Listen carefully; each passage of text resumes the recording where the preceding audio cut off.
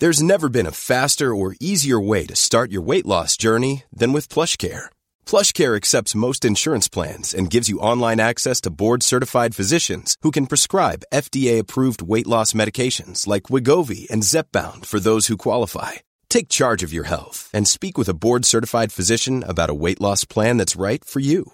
Get started today at plushcare.com/weight loss. That's plushcare.com/weight loss. plushcare.com/weight loss.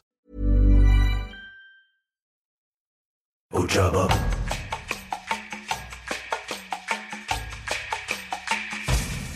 Ojaba.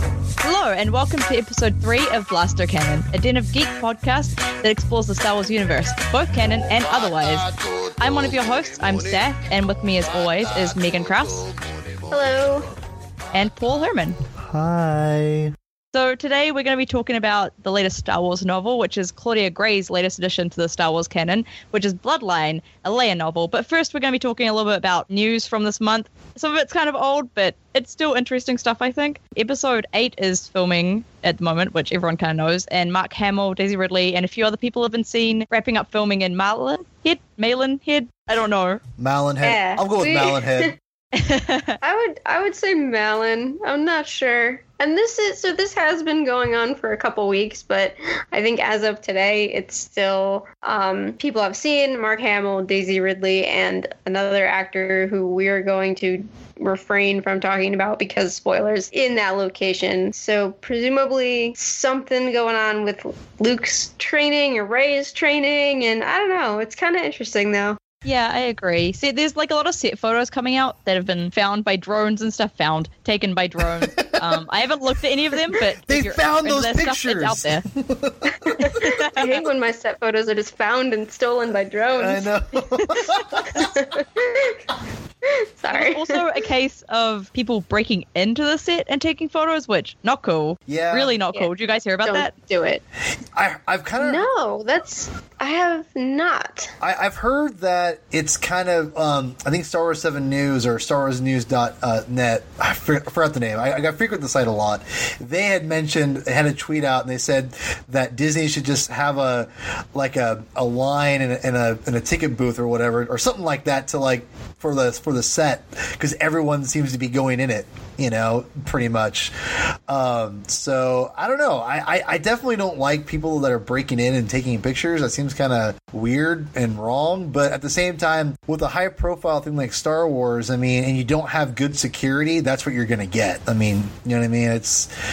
That's kind of way. That doesn't make it right, of course, but I just kind of figure, well, with a high profile and people want that, knowledge, it's just kind of par for the course, It's such a sense of fan entitlement, though, to think that you're allowed, well, not that you're allowed to, but that you are entitled to finding out this information by even breaking in, like doing a crime, committing a crime to get these photos. It's really, I don't know, it really speaks a lot for how entitled fandom can get sometimes. If loving Star Wars is wrong, then I don't want to be rad. Well, Star Wars has such a history of having to do this. There was the whole Blue Harvest thing, and I think Episode 8 is going by Space Bear right now. Like, they know how to handle paparazzi and fans trying to get in. The drones thing, that's another level. Original trilogy didn't have to worry about drones. They're really going to have to get some snipers in for those, I think. Yeah. Well, they're making all kinds of stuff. You get a gun that just shoots a net, drops the drone. It exists. Yeah, Really? Yeah. It does. Yeah. In more positive Star Wars news, Celebration Orlando was announced for 2017 this month on May 4th. It's coming out. It's happening. It's April coming out. 13th to 17th. It's coming out. It's coming out. Yeah, 13th It to is 17th. I think. coming out to Florida. Yeah, Easter weekend. I'm going. I think both of you two are going. Yes, ma'am. Yep. We're going to have our Blaster Cannon reunion. Yeah. Oh, it's weird. It's good. It's a good weird. Because we Like first meeting and also not a first meeting because I've met all of you in person before, but Yes. we haven't been doing this very long. So I was thinking about this. So me and Megan hung out a lot at which was a lot of fun at the last celebration.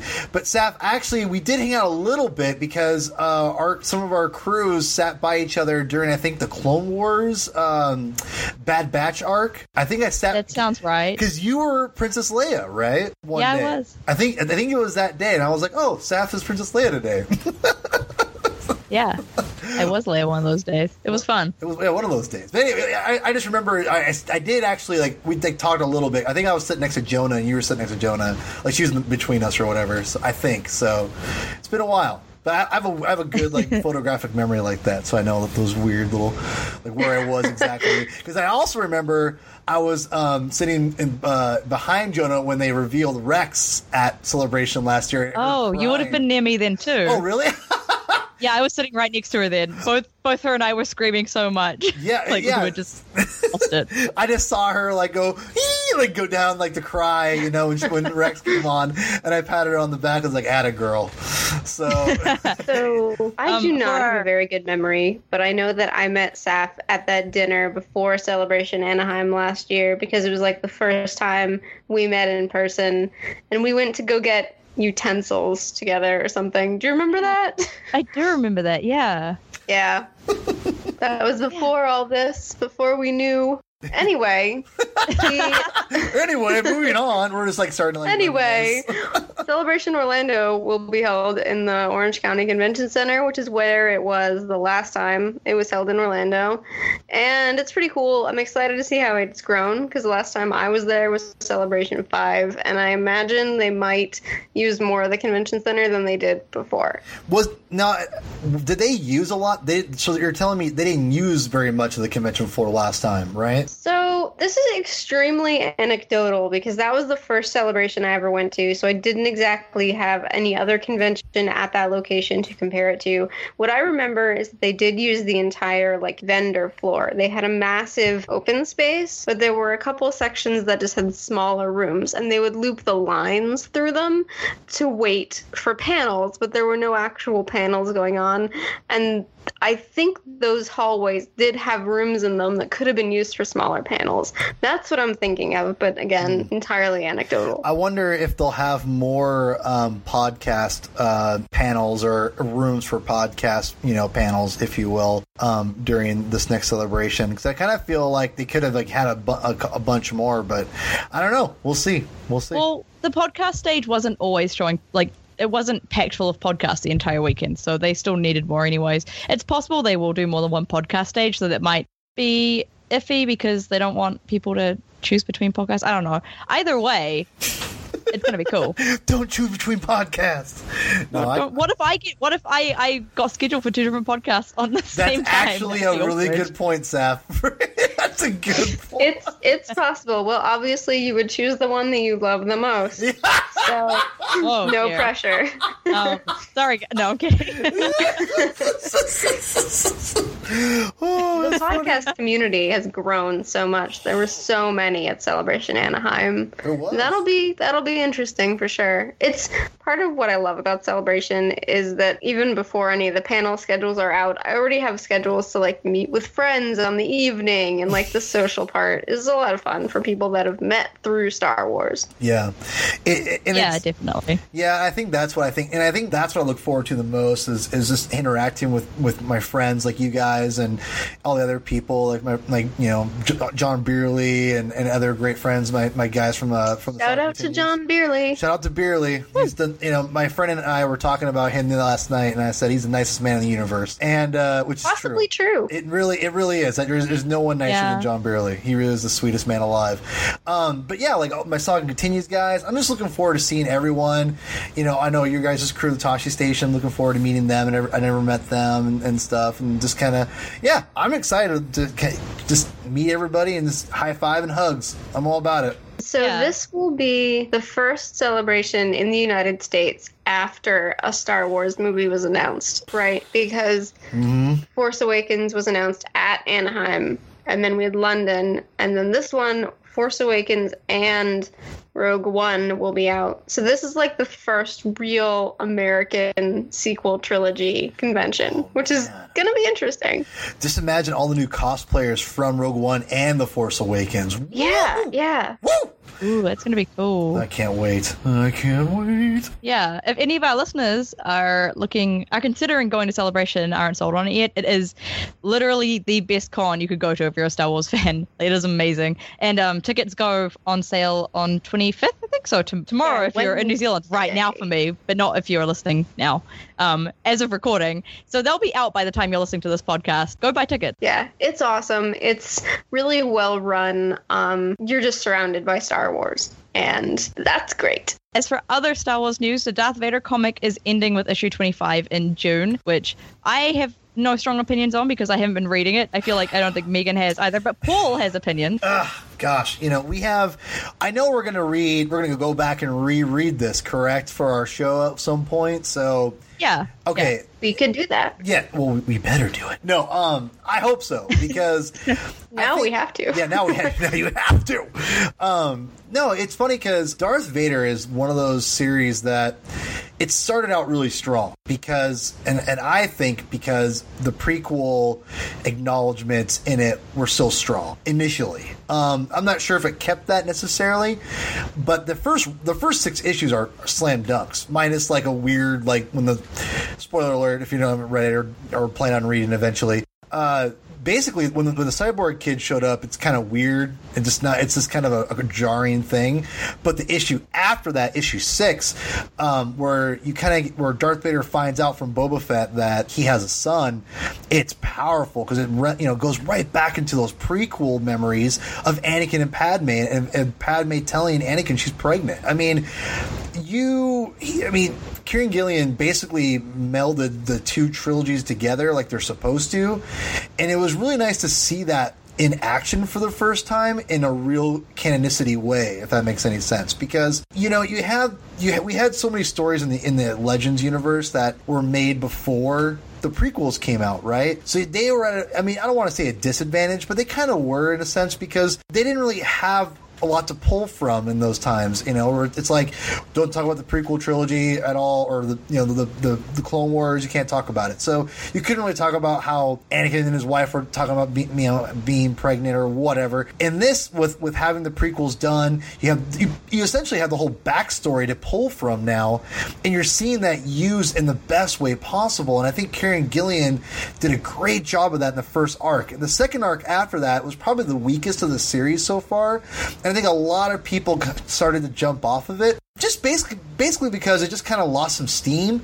But I think the next one after that is where it's kind of picked back up again, where he's kind of getting his groove back in there. He's going on a planet with a princess, and he's basically controlling this planet and the kind of materials they have to create the ship's armor, things like that. And it's really cool what's going on, and all in the background you have the Dr. Aphra stuff going on with 000 and BT. Great, which has just been great. Dr. Aphra has been an amazing character, and I love the character a lot, and it's different. She doesn't necessarily feel like a George Lucas character, which isn't a bad thing. It's just something different, and I really like the character a lot. She has a death wish, and I really like. She's just very interesting to me that she's afraid and not afraid of Darth Vader. And what does that mean that she doesn't sound like a Darth Vader character, a George Lucas character? Well, I don't know. She just seems really. I just can't see George Lucas coming up with a character like her for some reason. Is it because she's a well-written lady? Well, I probably would say that. No, it's the elephant in the room. No, because here's the thing. I thought he, and this is my honest opinion, I thought George did a great job with Leia in A New Hope. She's an amazing female lead. He's good. He's good at coming up with really good female character ideas. Following through with them is not his strong point. He obviously butchered, Padme, but I will give you that so the cows come home. I will also say Natalie Portman isn't a very good actress in those movies. But anyway, that's a whole other story. That's a whole different thing. Yeah, that's a whole different thing. But No, I guess I say that because he just doesn't really. This is in my opinion. She doesn't scream George Lucas to me, which is not bad. I'm not saying it has to be George Lucas to be Star Wars, because as evident through the sequel trilogy and Rogue One and all these other things we're getting, they're branching up and making things non-George Lucas finally and making those things matter, which is, I think good. I mean, I still love George to death, and I don't like saying bad things about him. I don't. It's hard, because he's a creator of something that's bonded me with so many people and gave me countless hours of escapism that I love and hold dear to my heart. So I don't say that in a negative way necessarily. I can tell it just doesn't seem like a George Lucas character. But that being said, the Darth Vader series, I thought in the last 6 issues has really got back on track. It's headed towards an end, and it seems like Kieran Gillen is finally giving it this kind of there's always kind of an idea of where it could end, and I kind of think that it's because it's nearing Empire Strikes Back territory, and I think that there's only so many stories you can tell with Darth Vader specifically in the Empire Strikes Back or the pre-Empire Strikes Back era post A New Hope. So I think there's always kind of an end game with that as he gets closer and closer and closer to Empire Strikes Back Darth Vader, which has been really exciting. I think that it's been for the most part, a hit. I'm really interested in what you guys think about it. I think in the later issues, like Vader Down was fantastic. Can't wait to review that with you guys. I mean, I just love the comic books. You guys know me. The comic books are my thing. So I love it. But what I'm interested in is, are the Star Wars comics going to keep going through Empire Strikes Back? Like, when are they going to eventually kind of meet up with that kind of time frame, and what's going to happen then? Is the issue numbers going to keep going? I'm interested to see what happens, and I'm also interested to see what's going to replace Darth Vader. I mean, Darth Vader is still a decent selling book. I mean, I don't analyze numbers, but I know it's not doing awful, so I'm curious what's the plan for it, because this is an ongoing series. So obviously 25 issues is a substantial amount of issues. It came out for almost 2 years now. I mean, it'll be almost 2 years, year and a half, I guess. So wow, I guess so. Yeah. Well, Kieran Gillen said that he had always planned on this being a story with a beginning and an end. And I like that as an idea. I can't really speak to it for this comic because, exactly like you said, Paul, I dropped off around that middle arc where it was getting just a little too weird and there wasn't too much for me to latch on to. I like the sounds of the later arc. I like the character of the Queen. Sounds kind of interesting. Just haven't picked him up yet. We should talk about it once it comes out in trade. I like that. I think Kieran Gillen had a very specific vision for it. And as a writer, I certainly know that feeling of you've sort of paced yourself in a certain way and realized that it's going to feel better. It's going to be a more coherent story if you just stop at the moment the story wants you to stop. And I'm glad that, I don't know what conversations Kieran Gillen had with Marvel, what conversations are going on about what other Marvel ongoing Star Wars series might pop up, but I'm kind of glad that to me, this is a company listening to a writer when a writer tells them something. I don't know if that's what happened behind the scenes, but it was kind of nice to look at an interview and go, maybe that's what happened. Yeah, and I think it'll be good to talk about it once it's over and everything's come out as well, to discuss how it worked having that ending and likely having that ending as a goal to come along at the right time and not be dragged along continuously just because it's making money, which doesn't always end well with comics. No, you're right. That's a great point, Saf. That's a great point. I used to read a lot more comics, not necessarily Star Wars comics, but I used to read a lot more comics. And there were ones you would know were just being dragged along because they were bestsellers and that the writers didn't necessarily have an overarching plot to follow. And they were always less fun to read anyways. It's nice to have a more concise story a lot of the time. Yeah. And I'm sure they'll come up with something with Darth Vader soon enough anyways, because they love Vader. Yeah, and also I think that, again, where we are in Empire Strikes Back isn't exactly give us a ton of story opportunity either, because especially the way that Kieran Gillen's writing it, he's essentially setting up before Empire Strikes Back. So, I mean, if there are more stories to tell after issue 25, then there's probably not many left after that, and you can always explore that in a miniseries series and not in a ongoing series. I think that's the one thing that I think Marvel's kind of gone with, is keeping that, an option open for like a third, fourth Star Wars title as the miniseries title, where you have, it's not, it doesn't always keep going with the numbering. It just kind of restarts and goes Chewbacca, Han Solo, and Anakin and Obi-Wan, and that's cool. And I think it's refreshing to kind of hop all over the timeline. So yeah, I'm interested where they're going to go with this. I mean, we've got a sequel trilogy ongoing. We have an OT ongoing. Maybe we need a PT ongoing. I don't know. Well, there's Obi-Wan Anakin. Is that an ongoing or a miniseries? Miniseries, totally a miniseries. I think number 5, which is coming out the week of May 25th, is the last issue. Because that's almost over. As much as I really like that one, I'd love to see a prequel comic in that vein. Yeah. And I wonder whether they're going to have Darth Vader come back in a miniseries. Like, they could do, a 4-issue Vader comic between Empire and Jedi. There's a lot of conversation that could be had about why a lot of the Marvel stuff is set between A New Hope and Empire right now. It's interesting that there's just more time between those two movies. I think it's 3 years between A New Hope and Empire, and then it's only a year or even less between Empire and Return of the Jedi. And obviously Han Solo's in Carbonite. The characters are in a little more static places there. So as much as I want to kind of get out of the New Hope era because it restricts you have to sort of only use what's been seen in the movies to a degree, although Gillen went far afield with his X-Men style dark side characters. I do wonder what opportunities there are going to be to continue these stories after Empire. Yeah, and I mean, eventually it's going to start moving more into the time gap between Jedi and The Force Awakens, which we're kind of seeing with novels at the moment, and also with the Poe comic because of Bloodline, which smooth slide into Bloodline. But Bloodline is set 6 years, I think, before The Force Awakens. Mm-hmm. So it's a decent gap between Jedi and Bloodline, quite a decent gap. A lot has happened, and it sets up some stuff for The Force Awakens a little bit. We're going to have a quick talk about Bloodline without spoilers, just kind of a vague, did we like it? What did we think? Should people read it? And then after that, we're going to do a more spoilery section. So if you haven't read the book and you want to read the book without spoilers, don't listen to that because we will spoil the heck out of it. Pause it, go read Bloodline, come back and listen to us then, because you should definitely still listen to us. But so first up, we're going to talk a bit about what we thought.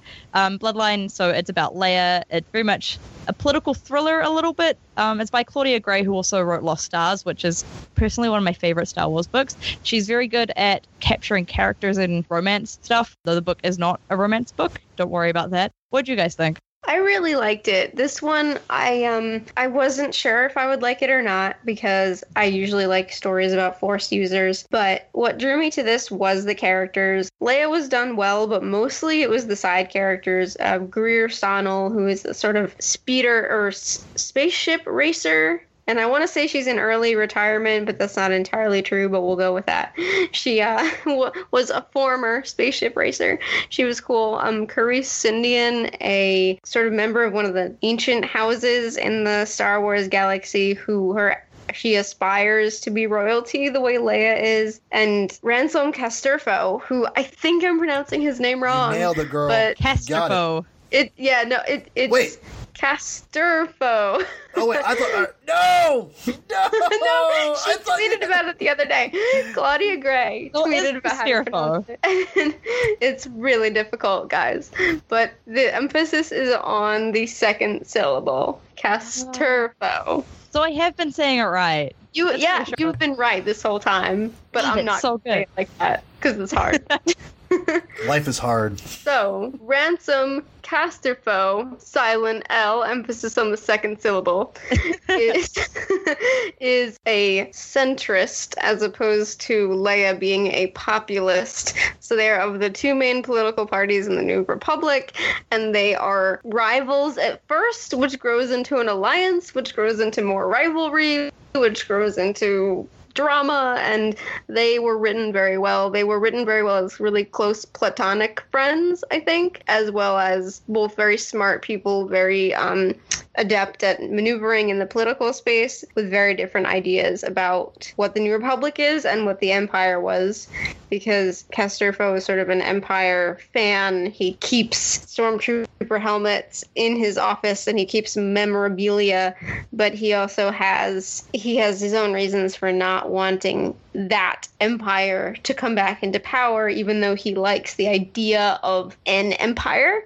And I thought that the political stuff was drawn with a lot more nuance than it could have been. So I gave this book 4 out of 5. I thought the prose was a little shakier than in Lost Stars, but in general, I really enjoyed it, despite not feeling like I was really the target audience. And it stuck with me. Like, I'll just see, something in my day and go, oh, that reminds me of Carice or something. And that's been fun.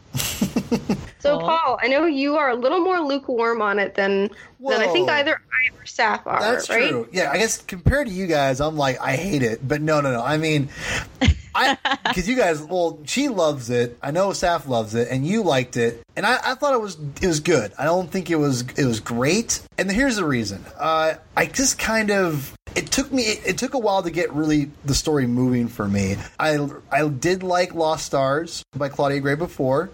I was immediately hooked in. It was kind of the opposite in that book, whereas I was hooked immediately, and then I got kind of shaky in the middle of the book, and then I loved the ending of the book. Whereas this one, it took me a while to get into the book, and then once I got to the meat and potatoes of the book, I was like, okay, I'm all in.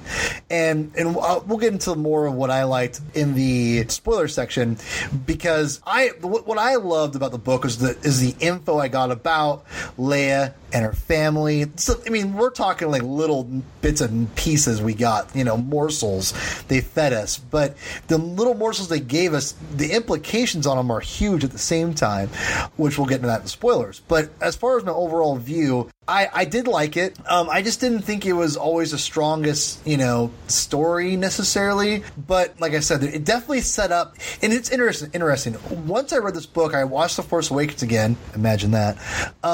And it really did help me understand a little bit about, again, spoiler, not really saying anything about spoilers, but understand some things. And I now have a better understanding of the galaxy as a whole because of this book. And I think I'm going to steal this from my buddy Bottle Rocket, which he does vines with his family. He's a hilarious guy. And I don't even know his real name. So if you hear this, Bottle Rocket, I'm sorry, but I'm just calling you Bottle Rocket. He said, this is what we should have got instead of Aftermath. And I kind of agree with him. And I know you guys may not necessarily agree with that completely. And hear me out. The reason I think that's a good point is because it gives, if you take away some of the bigger spoilers in the book, like acknowledging Ben and things like that, if you took those away and you don't have to talk about them, or you do some, do a very specific thing with it, just get a state of the galaxy kind of a book. That'd be nice. And I think that's what I think this book did a really good job of, is setting up what's going on in The Force Awakens even better. It actually, and I'm not kidding. This is where I liked it even a little bit more after I watched The Force Awakens, is that it really helped me go, okay, in my small, idiotic brain, I understand what's going on a little bit better now because of this. So I think that's a credit to Claudia Gray, honestly, and I think Story Group. I have mixed feelings on the Aftermath thing. I hate saying Aftermath because I just can't say it properly. But I agree that the way it set up the galaxy and gave little tidbits without giving away heaps of information would have been really good for a Journey of the Force Awakens book. Main issue is you can't divorce a lot of the stuff that you would need to take out of this book it to work for one of those. Like you say, the mentions of Ben and stuff, you couldn't have taken that out and still have written it as a believable book after The Force Awakens comes out. It has to stand as a book even without that movie. I mean, it needs to stand as a book with knowledge from the movie. So the character Leia is in the movie needs to work with the book as well. And they couldn't have cut that stuff out without taking away from her character. It definitely, it sets up the galaxy really well. It has a lot of information that would have been nice to have before The Force Awakens came out, just so you know a bit more about the state of the galaxy, because we got hints at it, very vague hints at it, like the idea that there was a chancellor and that the New Republic they dumbed down their military a whole lot. That's stuff you get from Aftermath, and it helps a bit, but you still don't know everything.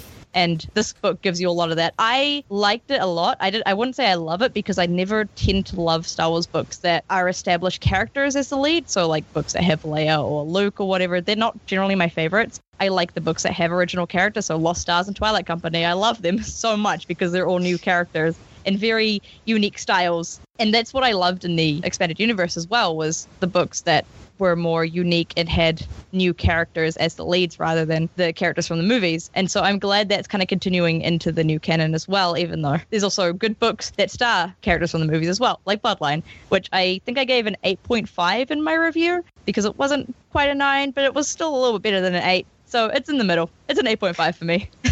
I think both Bloodline and Aftermath are puzzle pieces, and we're going to gradually see those puzzle pieces be filled in. I don't know how long it'll take, but as more books and more comics come out, that was one thing that it's hard to say I dislike this because it's very much an issue of expectation versus reality, but we didn't learn a lot about Leia's family in Bloodline. And again, I'm going to be careful and not tread too close to spoiler things, but we learned a little bit about the Senate and how it worked.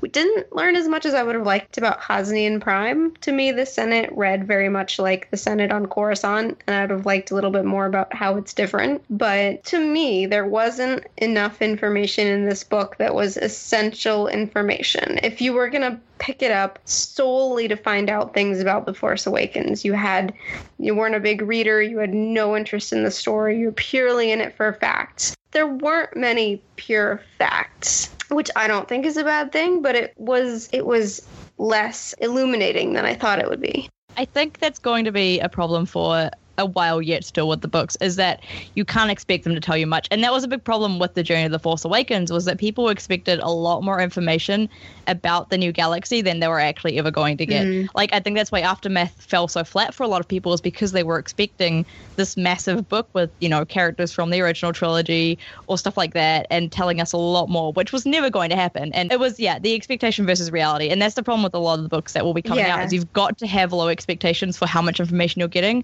because you're not going to get much. There's still, they want a lot to be from the movies. Have to be put in the movies. Yeah. And once the sequel trilogy is out, we're going to get a lot more, and it's going to be amazing. I'm so excited for what the book universe will look like after episode 9 comes out. It's going to be so good because we'll get information that we've never been able to have before. But until then, it's going to be a little bit rarer. Mm-hmm. It's funny, Saf, because I was just thinking that same thing. Like, I'm really looking forward to when episode 9 is done and you can go back and really fill in literally almost every, missing piece we have, and just be able to kind of look at the whole grand story together and go, okay, this makes more sense. I think that's kind of the problem with this right now, where, and I think it was the problem with the prequel trilogy too, was George just kind of was like, oh yeah, we'll just kind of throw some stuff out there. It's like right now he kind of is made up as he went along, and we're talking like literally from movie to movie, whereas this is different. Like, before they didn't really know where the story was going, literally like the next year, they're waiting for George to finish it, and he's like, I'll go to vacation and I'll finish it. Now we have, they're shooting episode 8 right now. 2 years later, it'll be released from the Force Awakens release date, and then episode 9 script is being worked on as we speak. So the threads are already there, and the universe has already been built, and they're filling in the holes as we speak. So instead of having like a bunch of gaps, and you're gonna have to like make up those gaps way later after the fact, and kind of go, okay, what should we put here instead? Like the Anakin and Obi-Wan comic we got. That is very much like, well, there's nothing, we don't really know what happens in the middle. There's stuff that happens in Legends, but what do we do right here now? It's like you have to fill in those gaps. Well, it's funny because for the most part, all those books we're going to get, like Bloodline, Life Debt, Aftermath, etc., all these books are already being plotted out like now. So by the time episode 9 comes out, we'll probably have most of those gaps we got from like the prequel trilogy that were left open for a long time, or even with the Clone Wars, it was left open. Hiring for your small business? If you're not looking for professionals on LinkedIn, you're looking in the wrong place. That's like looking for your car keys in a fish tank. LinkedIn helps you hire professionals you can't find anywhere else, even those who aren't actively searching for a new job but might be open to the perfect role. In a given month, over 70% of LinkedIn users don't even visit other leading job sites. So start looking in the right place. With LinkedIn, you can hire professionals like a professional. Post your free job on linkedin.com/people today. Millions of people have lost weight with personalized plans from Noom. Like Evan, who can't stand salads and still lost 50 pounds. Salads generally for most people are the easy button, right? For me, that wasn't an option. I never really was a salad guy. That's just not who I am. But Noom worked for me. Get your personalized plan today at Noom.com. Real Noom user compensated to provide their story. In 4 weeks, the typical Noom user can expect to lose 1 to 2 pounds per week. Individual results may vary. A long time until George revisited in 2008 and then really started putting more stuff in there. It's going to be all told to us right away. We're going to know exactly what happens. Like, there's things they leave out for the books, maybe purposefully, just like the politics. And we all talk about the politics being a lot of people's favorite part of Star Wars. And I know some people will kind of go, what? And yeah, I was kind of surprised to hear that too. I was surprised to hear people really like the politics side of Star Wars. I love the politics side. And that's cool. Like, I don't actually, I like it. I don't love it. I like it. I'm all about get a blaster and a lightsaber and I'll be good, you know, but here's my thing. Like, we were getting all this, and they're instead of using that in the movie, they're like, you know what? We know there's a lot of fans like Saf out there, and I say a lot. I mean, they say my name specifically. They go, Saf likes this. We got to put it into a book. But you know what I mean? Like, they have people. There's the people like you, Saf. They're gonna want to know about the politics side, the political side, and then they're gonna make a book that's geared towards that. And look how successful it's been. It's been successful as far as I know. So. Yeah. I guess what I'm trying to say is that instead of trying to cover everything in the movies like George kind of did, they're picking and choosing what they're going to have in the movies, like what's pivotal and what's not. And the political side is not necessarily the most important thing in the films thus far. Now, Rian Johnson's could be different, but it's so far, it remains to be seen. But we're given, as of now, it seems they're leaving the expanded material to explore that right now. I agree. And it's a good way to do it, I think, to not try and fit anything into the movies. But there will be a lot that will still be from the movies. So we're not going to get still a lot of information a lot of the time from the novels and the comics and anything else ancillary that comes out. But it's also going to be interesting in the way that, because they're planning so far ahead, they've probably got plans for whatever the next trilogy is going to be, like vague plans even, that we'll still be getting hints at even that stuff. It's not going to have the same issue that the old expanded universe had when the prequels came along, that suddenly stuff stopped making sense because there was a new canon. It's going to theoretically work well into the future, which is exciting, and I'm excited to see that. Theoretically. But let's not go too far into the future because we've got Bloodline. Let's go into the spoilers now. So if you haven't read the book yet and you don't want spoilers, don't listen on. Go pause. Pause it right now. The first thing that, well, you talked about the politics, Paul. This book is very much about Leia and politics because she's been a politician her entire life. That's just been her thing. And still, she's a politician, and she's kind of weighed down by how useless the Senate has become. And in a recent interview with Eric Geller, Claudia Gray said the story was not meant to be a direct reflection of current American politics. It didn't feel like that to me because of the way the parties act. They're not representative of the Democrats or the Republicans in any way, really. They're both very different. It felt to me like a natural growth of how political parties form, how a lot of democracies end up with the two main parties on each side that are kind of extremist views of each side. Like, there's no real center option, which is very much what happens in Bloodline with the two different parties. What do you guys think? I did think that there were parallels that could be drawn if you consider that the major difference between the two was basically whether you had big government or small government. However, part of what I liked a lot about how Claudia Gray handled this is that each side had good points, and Leia knew that each side had good points. She's a populist. She talked about there are extremists within the populists that can do harmful things, and that there are people within the centrists who have good ideas. And I thought if Claudia Gray was going for anything here, she was going for, like you said, that kind of universal, this is what happens when a government is very young, and the New Republic is very young. We don't even know exactly how young. There's going to be this divide, but there's also going to be a chance for alliance between the two sides. Paul, did you have any other thoughts about that? No. I have no other thoughts about that. No thoughts. Okay. I think some people did because they don't really have much experience with more politics than what they see on TV in America, and your politics are very much a media show a lot of the time, I feel. It's easy to see the two parties in this and be like, oh, she's obviously pushing some politics agenda, because, you know, a lot of people like reading these books and seeing agendas in them That's just true. a thing that's been happening with a lot of these later books for potentially obvious reasons. I think it seeing it like that definitely ignores how obviously well Claudia Gray understands politics. Like, she may not be a political scientist or anything, but she understands how it feels from the inside, probably, and also kind of how it looks from the outside. The way that, yeah, like you said, that there are good points and bad points to each party, and both of them have extremists, and you can be very strongly on one side, like Leia is, and still see the good in the other side. Like, there's a point eventually where she kind of sees what Ransom likes in the aesthetics of the Empire, but she understands eventually that he doesn't actually want the Empire to be a thing. It's something that, you know, she's got to work through with him. And if there was more communication between those two earlier on, like before the book even, it's possible they both could have seen those sides a lot earlier before everything kind of happens. It's a very organic growth, I think, from not wanting to recreate the Empire, but also not wanting to fall into what made the Old Republic so bad, was the lack of the overuse of bureaucracy and none of the politicians actually having any power to do anything until Palpatine came along and gave himself too much power, and then they got the Empire, and then nobody could do anything except for the Emperor. Then you got yourself an empire. Well, you know, I will say this about the politics side. I think that was really interesting that I think Claudia Gray does a really good job of showing you what would be appealing about the Empire through Castroveau. And also to go back to her novel Lost Stars, she does a great job of why these characters would even, you know, do this in the first place. Because obviously it's a, you know, it's not a democracy, it's a dictatorship, but it's masqueraded as it's a democracy still, as we know, because the Senate was still intact, you know, for 15 years after the Empire came around. So I think it's interesting that there are people like Castroveau out there who are smart, not evil people that can understand the Empire. I'm looking at you, Justin Bolger.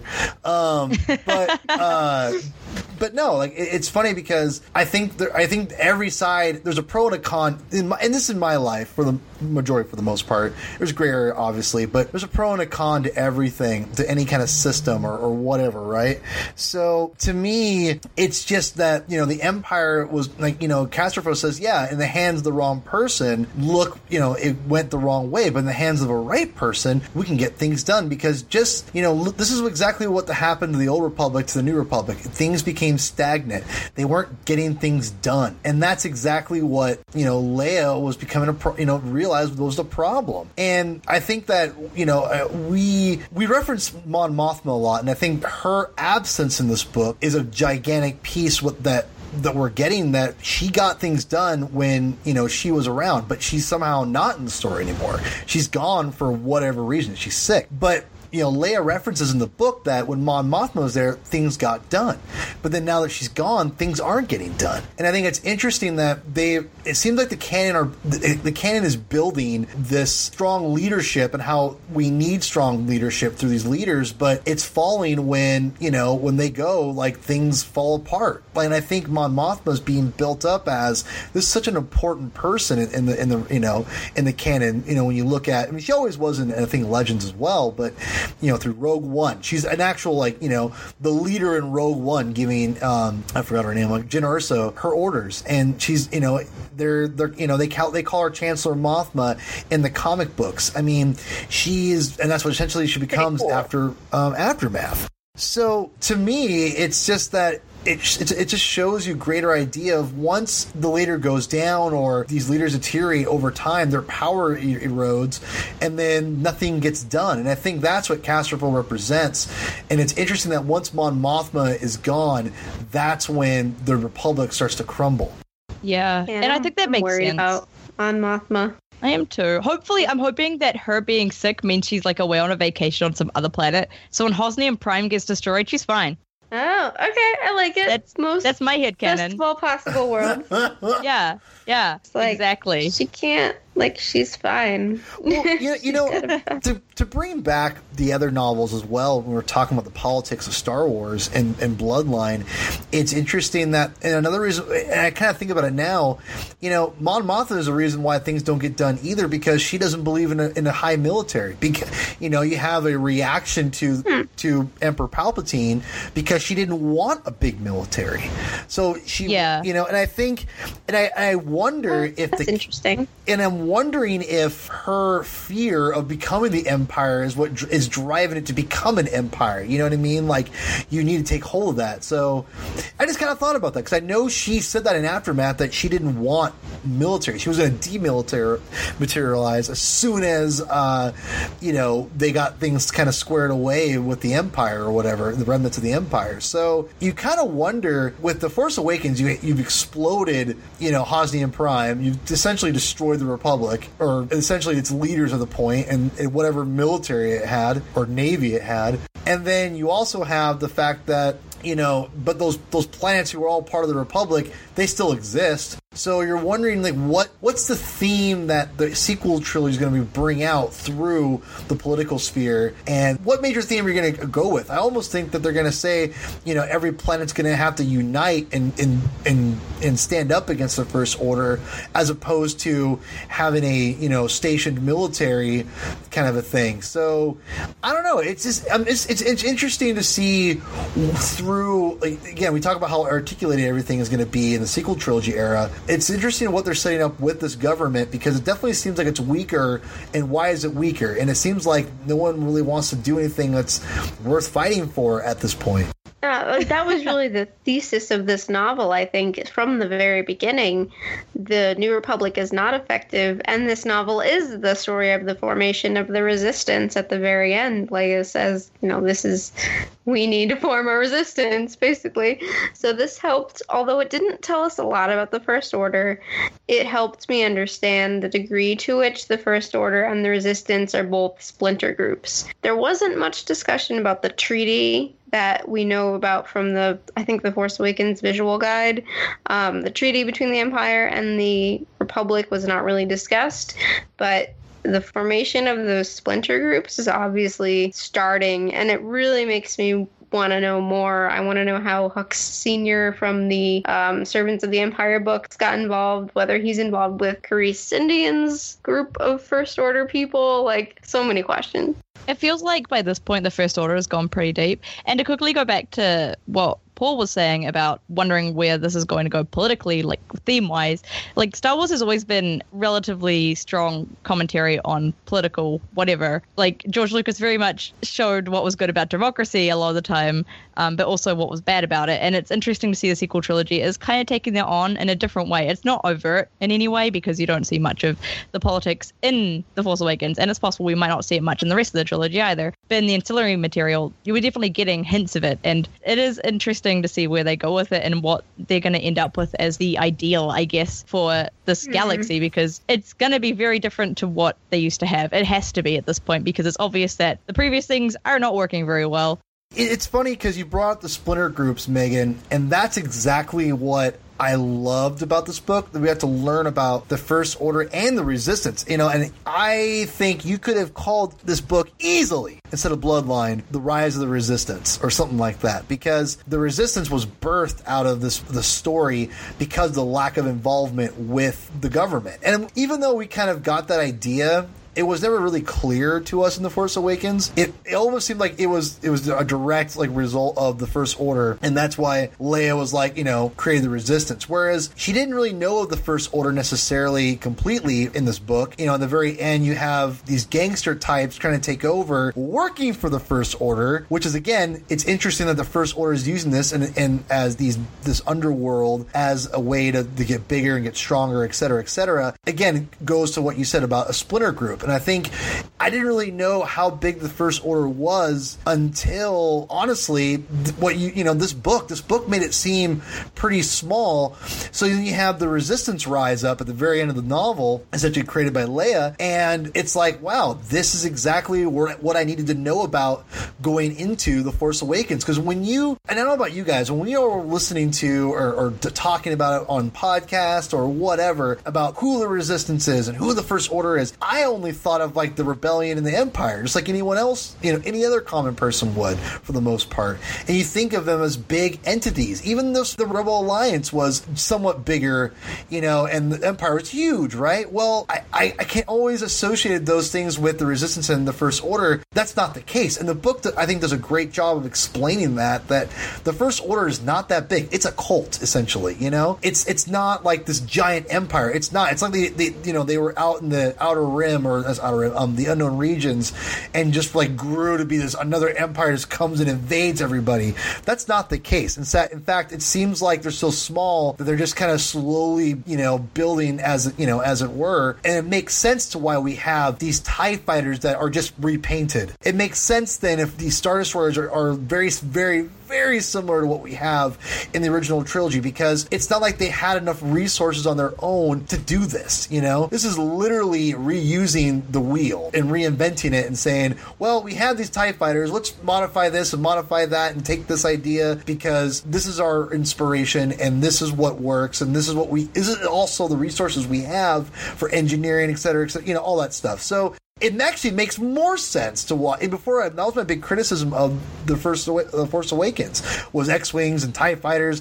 And the First Order makes even more sense now, everything, because of Bloodline. It's like, oh, it's a small cult group. Granted, it's going to get bigger in 6 years, but it's not going to be Empire big in 6 years. So it was nice to get that clarity. And it was nice to watch The Force Awakens knowing that information, because everything just seems like a little more reasonable now. It seems now the fight in the sequel trilogy between the Resistance and the First Order, as of right now anyway, it makes more sense because it seems like a more level playing field, and it seems like, okay, who's going to regain power more? Where's the power struggle going to come from? What's going to happen? It just made more sense to me, and it just kind of brought the Force Awakens together, and I think that's why I love Bloodline so much, or I liked Bloodline so much. Excuse me. Yeah, I think with the First Order, like, they're obviously not Empire big, because the Empire is that big because it came from the foundations of the Old Republic. Like, they literally had that entire thing to use already. The First Order, it seems a lot smaller in this book. I don't think it's super small. Like, it's probably bigger than they made it look in Bloodline as well, because there's only certain,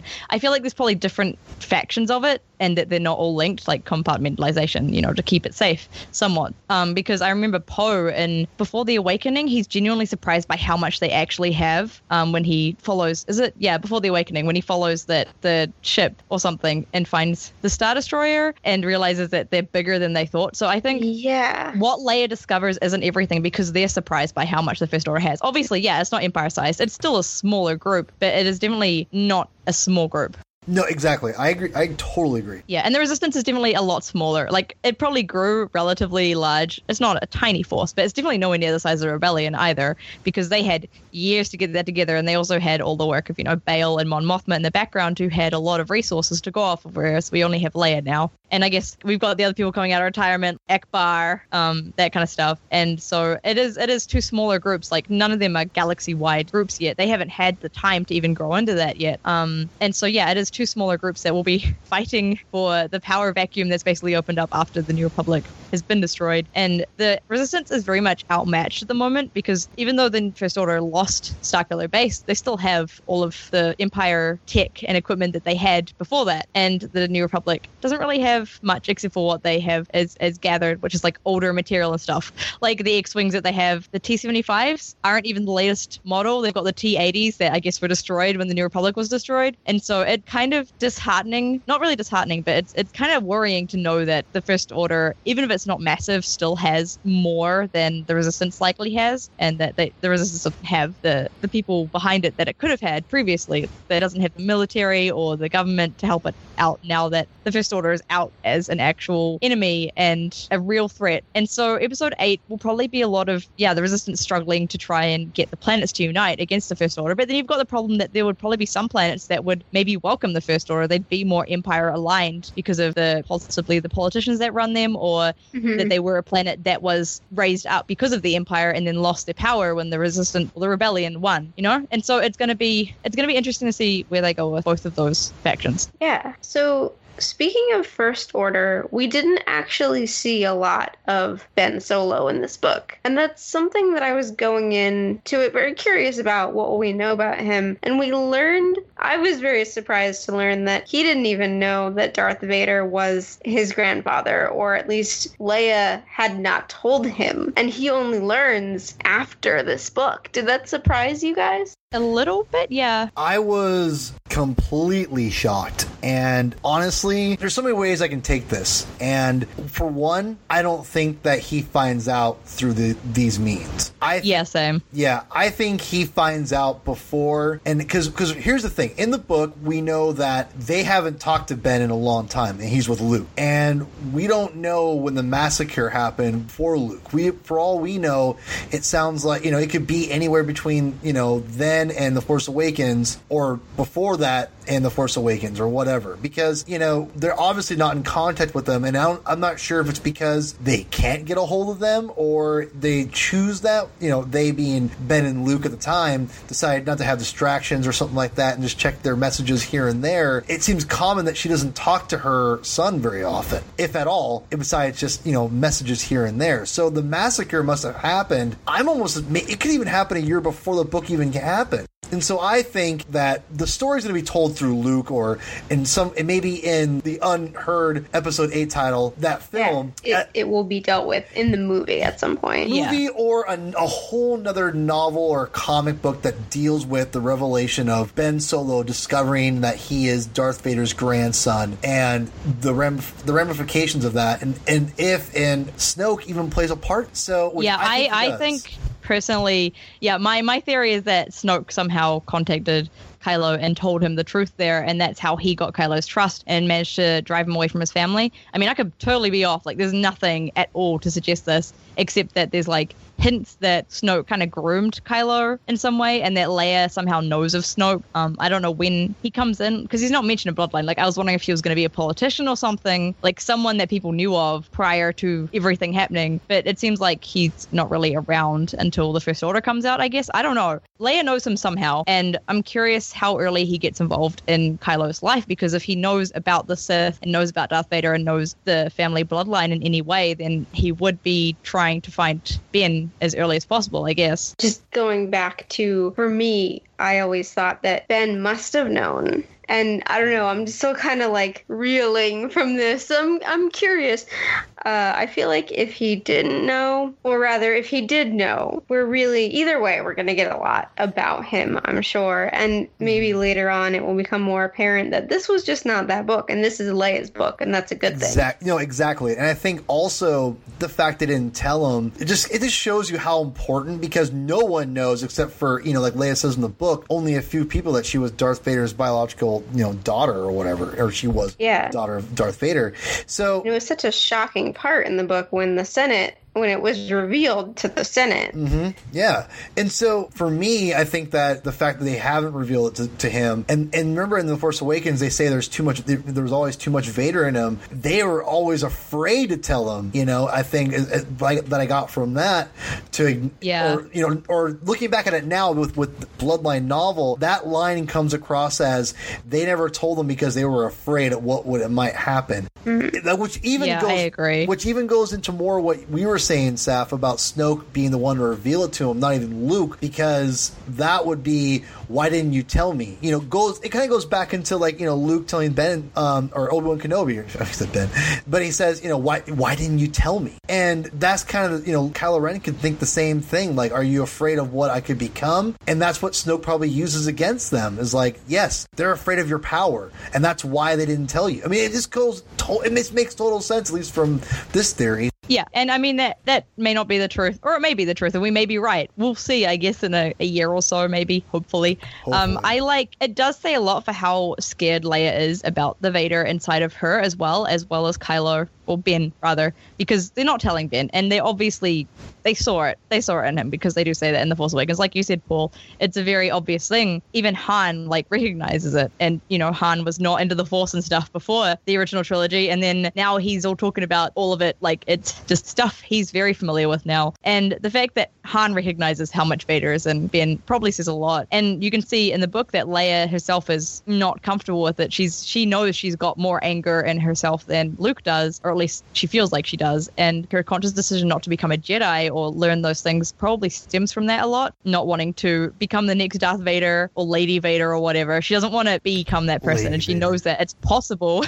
I don't know. I'm making stuff up. Yeah. No. She knows that. I was almost waiting for the Lady Vader thing to come back. By the way, just to let you know, there was a band in Seattle, and they were very, very small, like only operational for like less than a year, I think.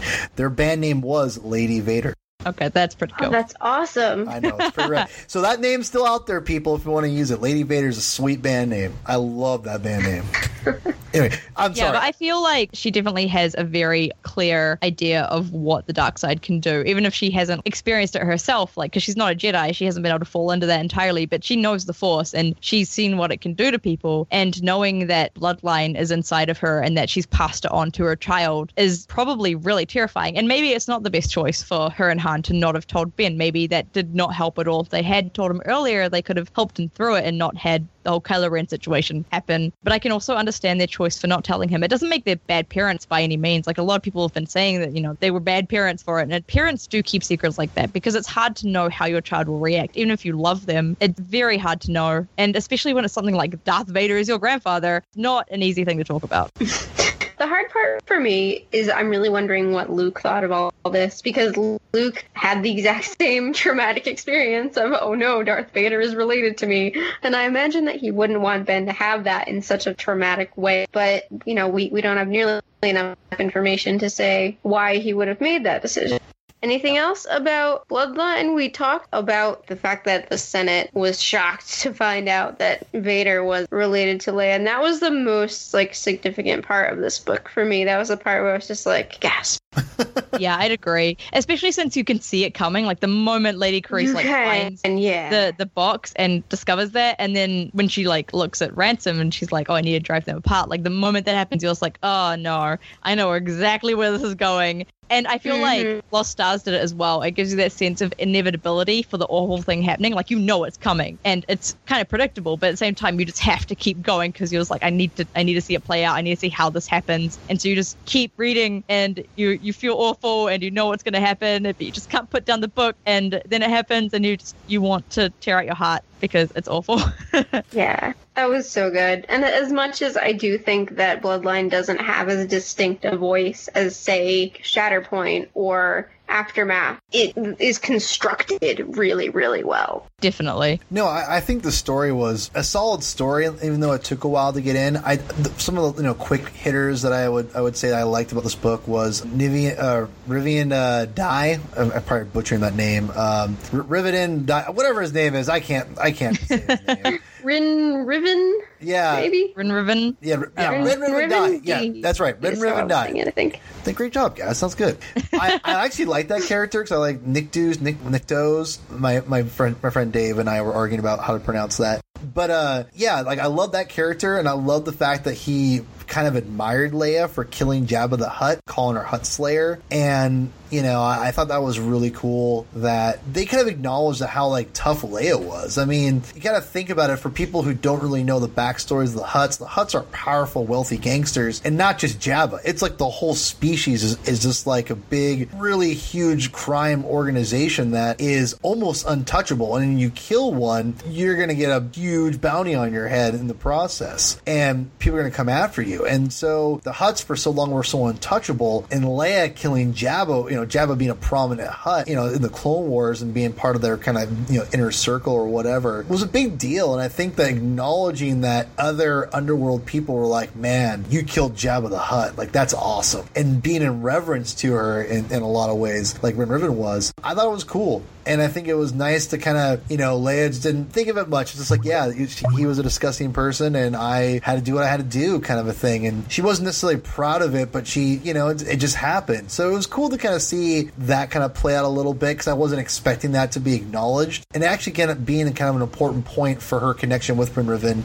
to kind of get close to him and show her that, this doesn't scare me, everyone finding out that I killed Jabba, because that's still not really known. It was just a hollow cube that he found and he tried to blackmail her essentially. And she was like, no, I'm not afraid of that. So it was interesting that they brought that up and the fact that it was still a kind of a major point. I have mixed feelings on the Hutt Slayer term, but I definitely like the idea of that whole dynamic that Rin Riven and Leia kind of had, that he looked up to her a lot and kind of idolized her for killing Jabba, who was one of the biggest Hutts, not just literally, but like probably metaphorically. And yeah, that was really cool, like acknowledging that people within that galaxy thought she was awesome for that too. It was interesting to see the Nikto come back, although every once in a while I'd forget that Rin Riven was alien because he just acted so, I don't know, they didn't really point out all the time that he was an alien. Maybe I just got another Star Wars books, but like, I don't know why I kept forgetting. But so human normative, Megan. I'm sorry. I realize that now. He didn't seem alien to me. The Hutt Slayer thing. I like that Leia was really uncomfortable with receiving the hologram because basically she said, so Rin Riven was trying to build it up as this impressive thing, and Leia was just like, that's footage of me committing a murder. I'm a senator, and that's me committing a murder. And that's what her dominant thought was about it. She didn't really think about the fact that she was in this, slave outfit. She took it very seriously, and that was probably the most interesting part to me. I also have mixed feelings about the idea of reclaiming that name, but it was fine the way they used it. Yeah, and it was a cool thing to see the way Claudia Gray kind of interacted with fandom there. Like the idea, she talked about it a bit somewhere. I can't remember where, possibly on the actual Star Wars site with an interview. I can't remember the interview with it, but she talked about it a little bit, that she was already coming up with the idea of this character respecting Leia because of her killing Jabba. And then she saw there was the whole discussion about the slave Leia outfit and the Hutt Slayer Leia. And so she saw those conversations and she took the term and she incorporated it into canon. And it's kind of cool to see people speaking out about this stuff in fandom and then it eventually being incorporated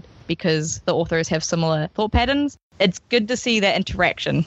That is cool. I think that was in the Jennifer Heddle interview, which came out recently. I always like seeing that interplay between ideas the fans come up with and the actual canon. And it's nice to know that the authors listen to us in some form, even if it's not like obvious stuff. It's cool to see that interaction. We're not just divorced from Star Wars. It's our Star Wars still. Yeah. Do you guys have any last thoughts? No, I'm good. I think I said my piece. I think that's it.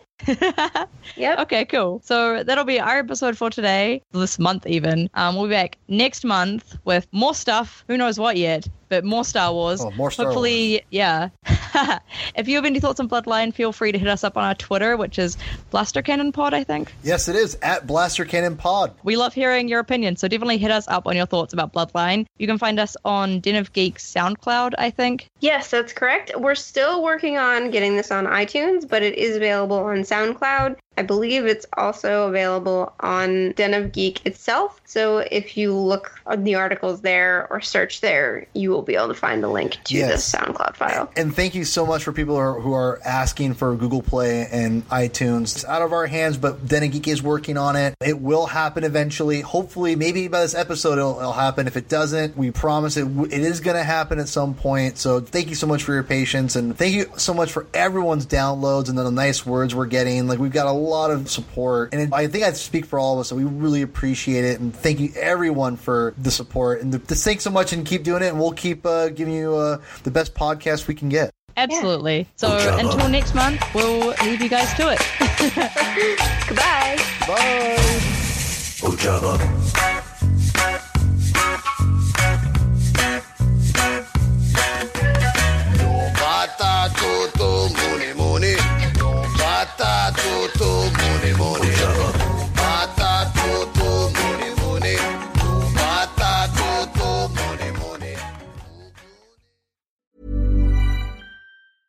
Hey, it's Paige DeSorbo from Giggly Squad. High quality fashion without the price tag. Say hello to Quince.